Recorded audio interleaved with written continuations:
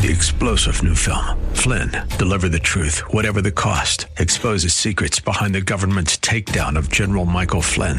Flynn knew what the intel world had been up to. He ordered the first audit of the use of contractors. This set off alarm bells. He told the truth. He was the most dangerous person for Donald Trump to hire. They had to get rid of Flynn. Flynn, deliver the truth, whatever the cost. Available now. Watch it today. Go to salemnow.com. salemnow.com. Thanks for listening to the Town Hall Review with Hugh Hewitt podcast, bringing to you the best voices on the stories and issues that matter. Here's another piece I'll trust you enjoy. I don't have to worry about Andrew C. McCarthy, former federal prosecutor, editor at thenationalreview.com, editor at large, and author of many fine books. He's now got a podcast, which I did not know about until this week, the McCarthy Report. Andy, welcome back. Thank you for joining me. Hugh, it's my pleasure. Thank you so much.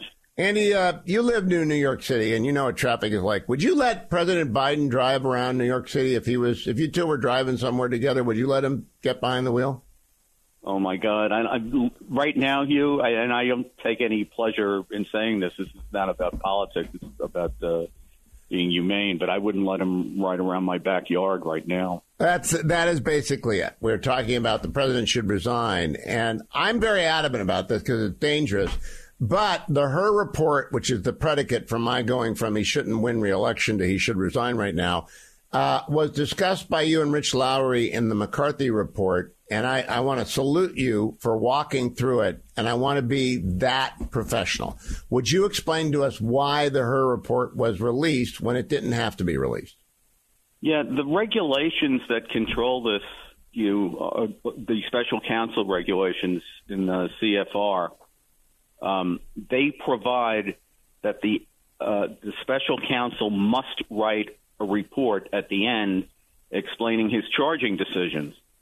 And it's not just a matter of, trying to make an evaluation of how a person, if you charged him, would affect a jury in terms of what the person's mental capacity might be. That goes to the importance of, whether he committed the offenses that are charged, which we can talk about because there's a temporal difference between, when you commit the offenses and what his condition might be now.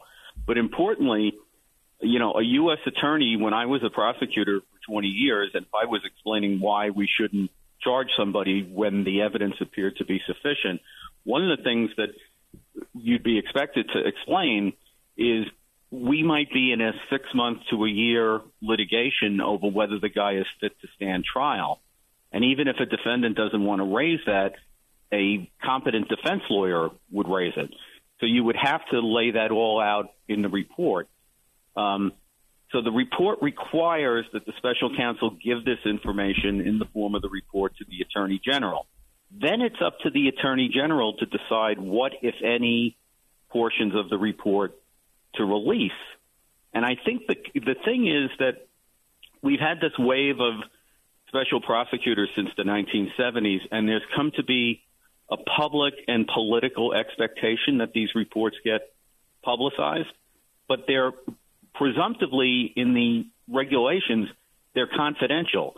Explicitly what the reg says is the special counsel shall provide a confidential report to the Attorney General laying out what I just described, and then it's up to the Attorney General how much of it to publicize. So in this instance, that decision was made by Merrick Garland.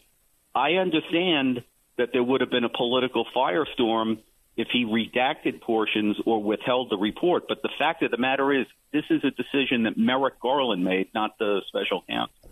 Now, I want to pause here for a moment because I was on a show with E.J. Dionne, a friend of mine for a long time. He got very exercised with me because I brought up the fact the president should resign. But also, he just is simply wrong about Bill Barr and the report that Barr received from Mueller, because he said Barr sat on it for 3 weeks and Merrick Garland turned it out. And we should be in fact, I believe that Barr didn't sit on it, but that grand jury information had to be redacted, that they had asked Team Mueller to redact it. They didn't redact it. Am I remembering that correctly, Andrew? Hi, everyone. If you've been injured in an accident that was not your fault, listen up. We have legal professionals standing by to answer your questions for free. Call now and find out if you have a case and how much it's potentially worth. Call 800-702-5400. I'm here with spokesman John Wolf. So, John, tell everyone listening who should call right now. Well, Maria, first off, thank you for having me here. It's always nice to answer the listeners' questions. Now, as far as who should call in, anyone who's been injured in an accident and think you deserve compensation, give us a call right now. 800-702-5400. You'll find out if you have a case and how much it's potentially worth. Thanks, John. You heard it, folks. Take advantage of this opportunity and call now. 800-702-5400. Advertisement sponsored by Legal Help Center. May not be available in all states. No, that's exactly right. In fact, the Justice Department, Hugh, had taken a position in a separate matter in connection with Rule 6E of the Federal Rules of Criminal Procedure, which controls grand jury matters, about whether and to whom they were disclosable and under what circumstances. And what the Justice Department was arguing was that you had to honor the text of Rule 6E, and therefore they couldn't just give the information to Congress.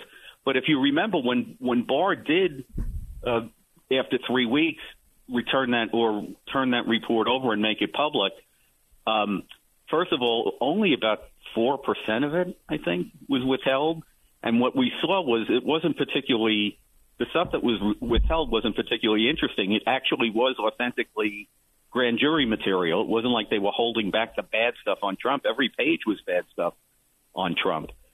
So I don't think he withheld the substance of the report, but what they did was they had asked Mueller to go through the report and identify the grand jury material. He didn't do it, so they had to go through it.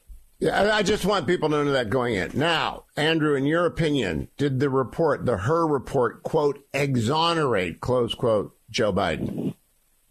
Well, no, obviously it didn't. I mean, look, if you're talking, Hugh, about, we think the jury would be sympathetic to him, then you're already, as a prosecutor, at the point of having decided that he committed all the acts that are necessary to violate the law.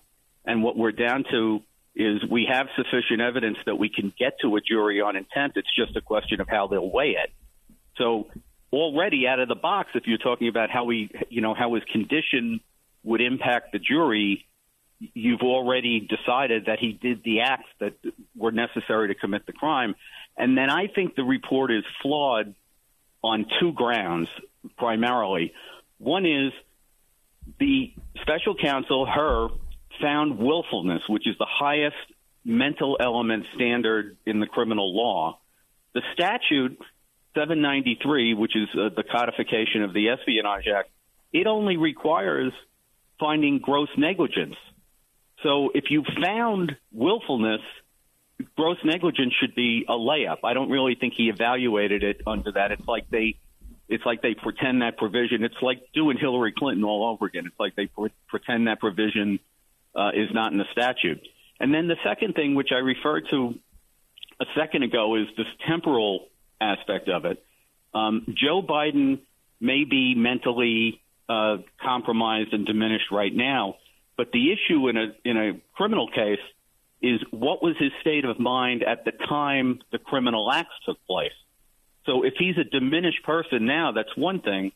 But if you look at the incidents we're talking about, some of this goes back to when he was in the Senate, which is, I think he left the Senate 16 years ago. Yeah. And some of it is when he's in the vice presidency, which I think he left 8 years ago. So we're talking about a very different Joe Biden at the time the acts got committed. Right now, his mental state may be relevant to whether he's fit to stand trial, which is a very different issue from what his mental state was at the time the acts were committed. Now, I want to play for you Bob Bauer yesterday on Face the Nation to get your reaction. He's asked by Margaret Brennan, why don't you just release the transcripts of the tapes of the depot if you're going to argue the president's competent? He responds, cut number 17. Yes, I'm drawing here on my recollections, but yes, there are transcripts. And as you heard Ian Sams in the press briefing room say, there are discussions underway because it's a classified document about what could or whether will be or when released, I can't add anything to that today. Do you favor releasing them? Well, it's really a decision that has to take place within the government. It's a classified document. Counsel, I'm the president's personal counsel. Right. Would you recommend that these be made public if they indeed back up your personal record? Again, there's a process underway. I'm not a specialist in that process, and so I really have to defer to those who have to work through those issues. Andrew McCarthy, your reaction to that? I think he'd be tripping over himself if he thought the transcripts and whatever recordings there are back up the idea that Biden's perfectly competent. Yep. I mean, that's just a fact. I mean, that defense lawyer is not affected by a personal defense lawyer. It's not relevant to him that it's classified information or that there's a process. If you think that there's stuff there that exonerates your client or backs up the position he's taking publicly, you're screaming for it. Yes. There are so many bad legal takes. Did you watch much commentary on this over the weekend? No, I read a lot of it, but I didn't watch much. Andrew, over the last 8 years, we've had 4 cases involving either classified documents or the False Statements Act. We've got Hillary Clinton, who is associated with James Comey, though he's an investigator, not a prosecutor there. We've got Joe Biden and the Hur report. We've got Donald Trump and the Mueller report, and Donald Trump and the Jack Smith report, and we had Michael Flynn's case. Are the standards across these 5 cases the same standard when it comes to classified documents and false statements? No, they've been treated very differently. Trump, every bounce of the ball has gone against him, and every bounce of the ball has gone in favor of the Democrat, including, Hillary Clinton in particular, just to show how different the standards of investigation were. In the Trump investigations, it became routine for the prosecutors to go to the court and get the attorney-client privilege waived so that attorneys could testify against their clients and provide information that the court said was the attorney-client privilege was pierced because of what's known as the crime fraud exception. In the Hillary Clinton investigation, the Justice Department, the Obama-Biden Justice Department, consulted with the Clinton lawyers about what the FBI would be allowed to look at and even what questions they would be allowed to ask.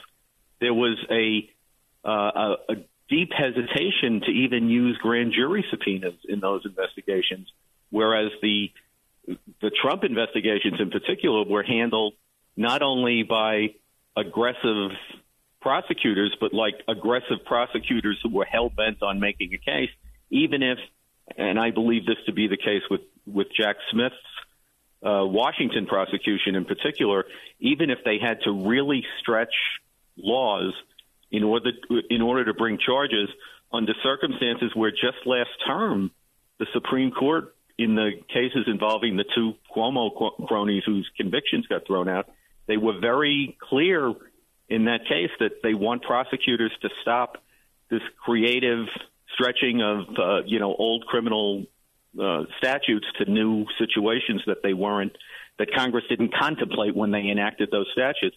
So I think from soup to nuts, the cases have been handled very differently. And does that give rise to a legitimate concern? The MAGA folks, the hardcore Trump folks, are convinced that it's a witch hunt and that they're going after Trump.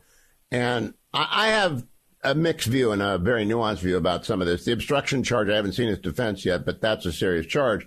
I do, however, think anyone who would look at these 5 things objectively, 2 Muellers, Mueller and Smith and Joe and Hur and Hillary and Comey and Michael Flynn, they'd say, this is a mess. All of this is politicized. What happened to the Department of Justice?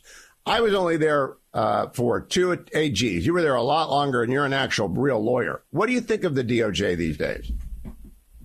Well, I think in these kinds of cases, it's hyper-political. I've always thought from the beginning of the Biden administration in particular that Biden, encouraged by his base, encouraged by some, left-wing historians, thought that he had a chance of being like the next FDR.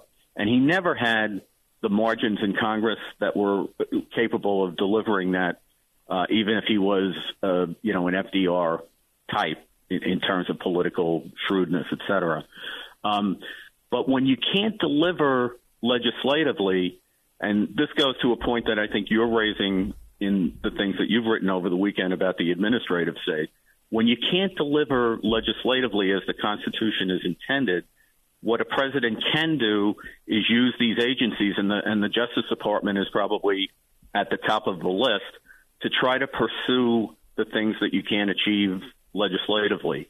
And that, I think, widens the ambit of what is politicized with the Justice Department, which is a really bad thing. We need a Justice Department that, calls balls and strikes and is not. People forget when John Mitchell went to run the campaign for Nixon, he left justice. And You've got to leave justice if you're going to be involved in politics. So I want you to make sense out of this Matt Visor story for me. I'm going to read 4 paragraphs for the audience. Biden at times told her he had limited knowledge of how the documents ended up where they did. He was asked at one point how a binder labeled Bo, Iowa, ended up in a well-worn box in his garage that also contained sensitive government material. Bo Biden, the president's son, died of brain cancer in 2015. Somebody must have packed this up, just picked up all this stuff and put it in a box because I didn't, he said, according to Her's report. Her later recounted that Biden could not remember exactly what year his vice presidential tenure began or ended, citing that as evidence that his memory was significantly limited. The president's allies forcefully reject that characterization.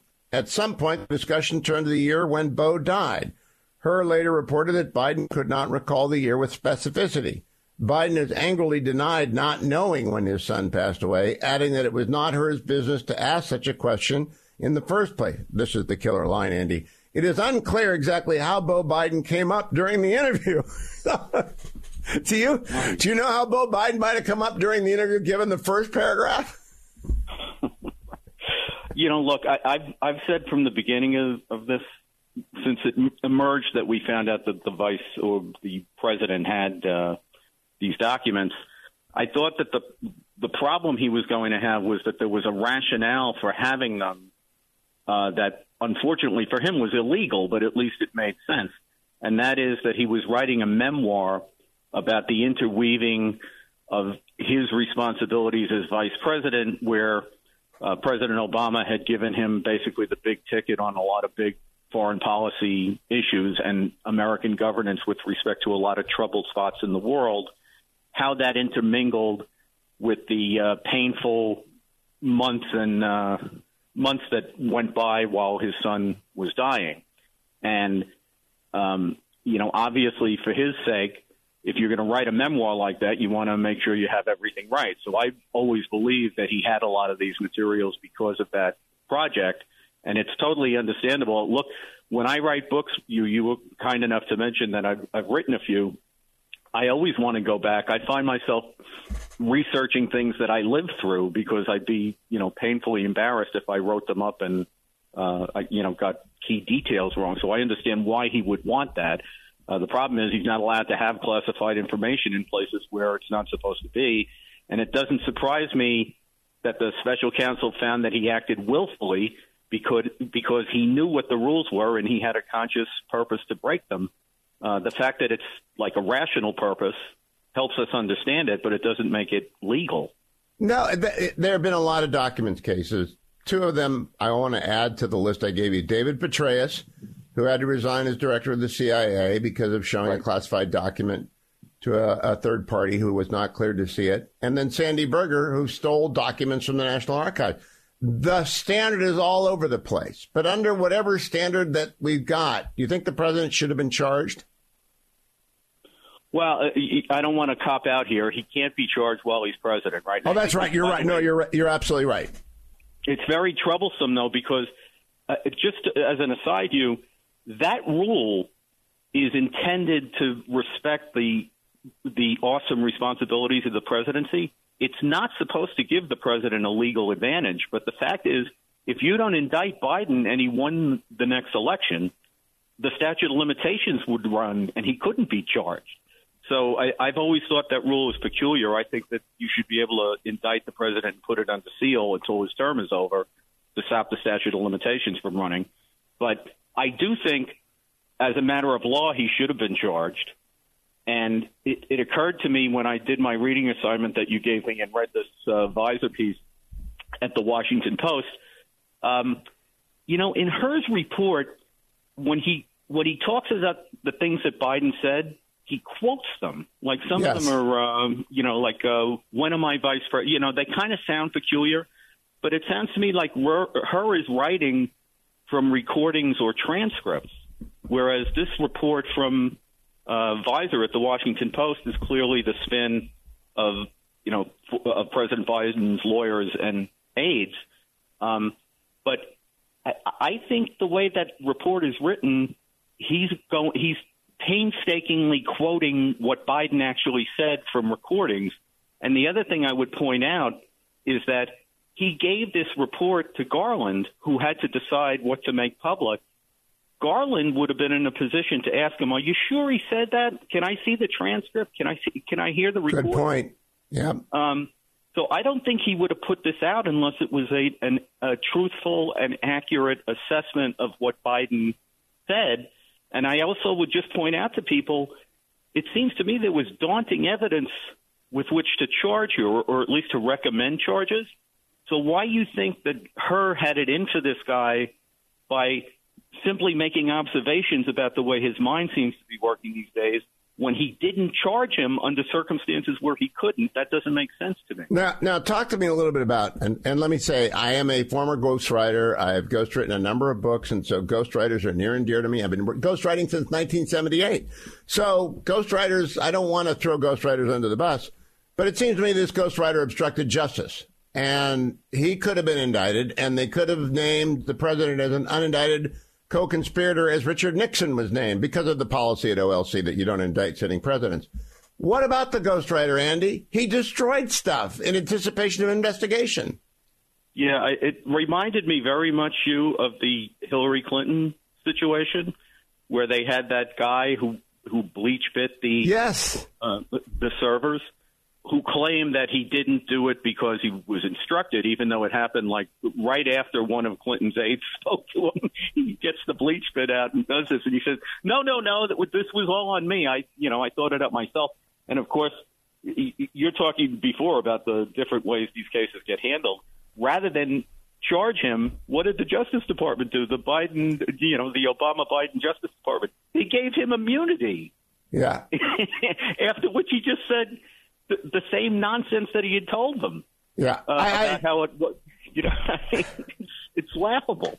So let's get to the most important thing. I am of the firm opinion that the president is impaired. I've always thought he was infirm, but that's not impaired. There are different words. Infirm just means, boy, he gets tired easily. He walks funny. I don't know if he's on his game. Impaired means he can't remember what people told him. And that's dangerous, Andy. Do you think it is a legitimate position to hold? And tell me if you don't, that the president ought to resign. No, I think it's a totally legitimate position. I believe it as well. I don't think – I even though I'm a lawyer and even play one on TV occasionally, I think the way the framers set up our government, most of the important conclusions are political ones rather than legal ones. And the 25th Amendment is a political conclusion. If the vice president and half the cabinet invoke it, the amendment allows them to do it. But there's no legal standard. It's obviously intended for, the Woodrow Wilson or, if JFK had survived for a while after the shooting, that's kind of a situation where the president is totally debilitated. But that, there's a difference between what you must do and what you should do. And even if there is some situation where absolutely you must invoke the 25th Amendment, if the president's compromised, he's 81 and he's thinking about being president until he's 86. I mean, are you kidding the way he's functioning now?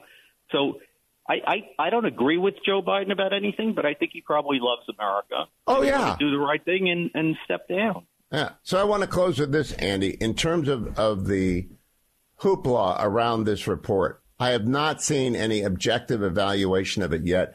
Who do you think has done the best job on the left of being honest about the implications of this report? Have you seen anyone on the left actually assess this under the same standards that they applied into the Mueller case?